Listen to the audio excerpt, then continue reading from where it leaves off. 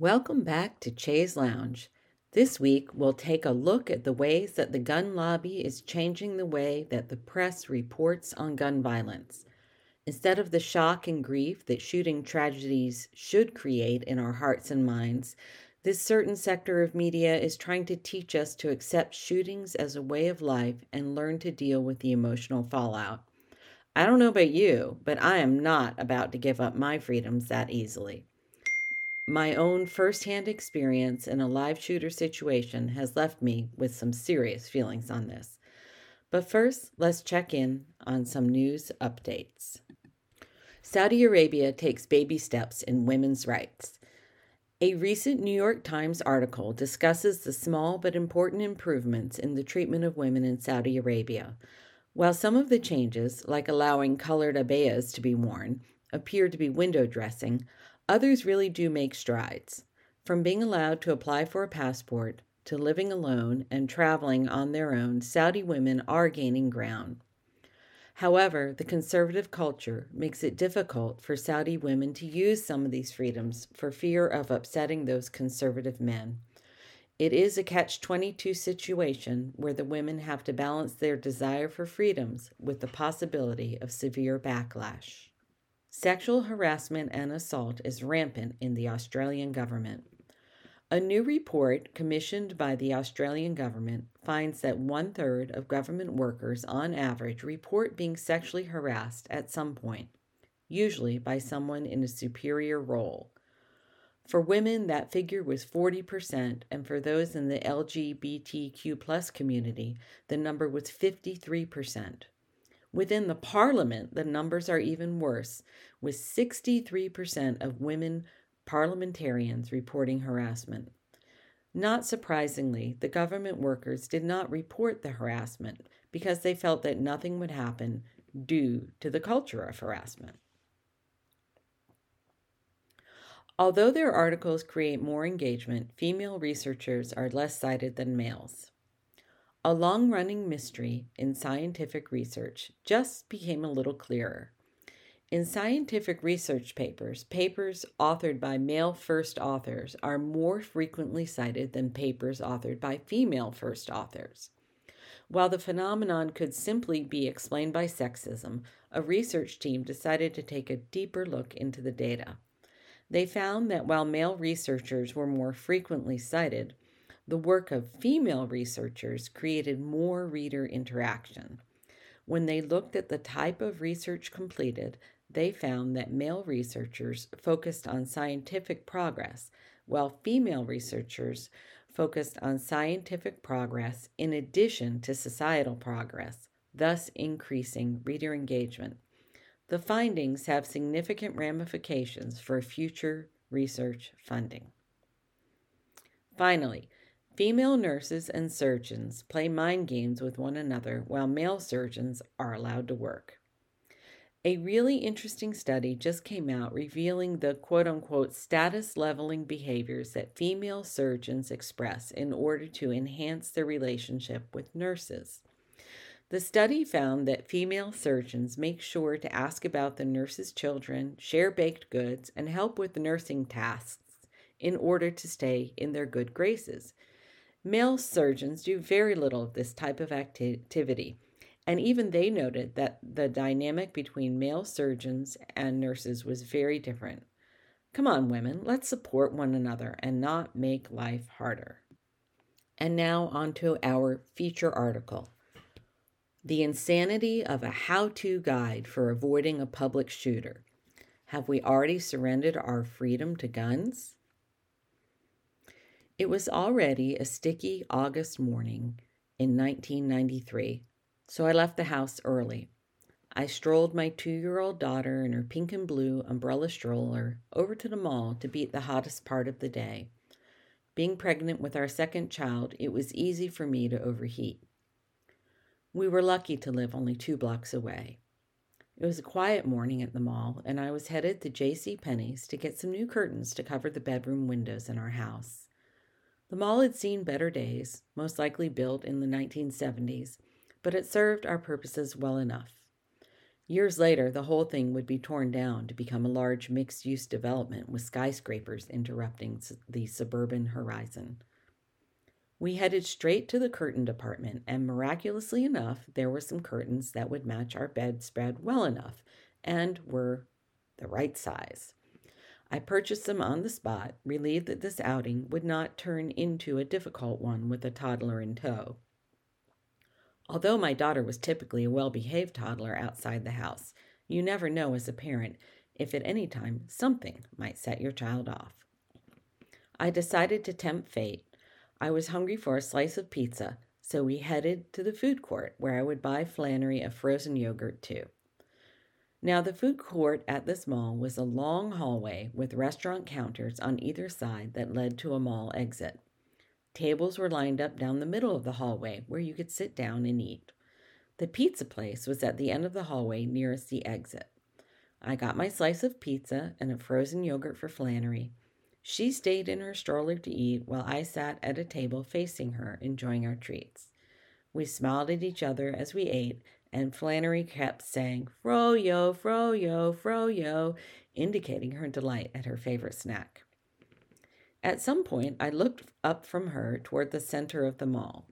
There was a set of escalators obstructing the view of the stores on the other side. I noticed a man wearing a green camouflage coat, and I could see something in his hand. My mind told me that it was a gun, but he was so far away from me that I couldn't be sure.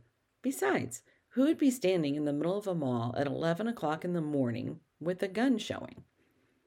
As my mind was trying to figure out if it was a gun, all of a sudden I heard someone yell, "He's got a gun!" The few people who were in the food court immediately got up and ran behind the counters of the food establishments for cover.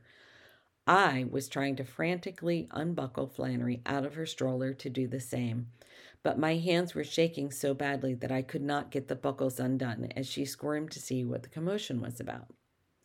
All of a sudden, 5 or 6 men with stockings on their faces came running at full speed with bags full of merchandise. It really felt like we were in a movie. My only thought was to protect Flannery, so I folded my body over hers with my big belly in between, hoping that if they shot, they would get me instead of her. The men fled the mall, but the one with the gun shot a couple of shots into the ceiling, presumably to scare everyone from trying to follow them. We all waited a few minutes before those behind the counters reemerged, and I unfolded myself from Flannery. The robbers had completed a smash and grab at Reed's jewelry store, which was just on the other side of the escalators. I realized that the guy with the gun was the lookout person as the other men performed the robbery. I was a nervous wreck, but fortunately, Flannery had no idea what had just happened. I spoke to a few of the other people there and then left to find a payphone and called my husband. As soon as I started telling him what happened, the tears started flowing. I had been in shock about the whole situation and had not really begun to process it until I had to tell someone else. So why am I telling you this story? When this event happened in 1993, Columbine hadn't happened, nor were mall shootings a regular event, especially not in a white suburban neighborhood.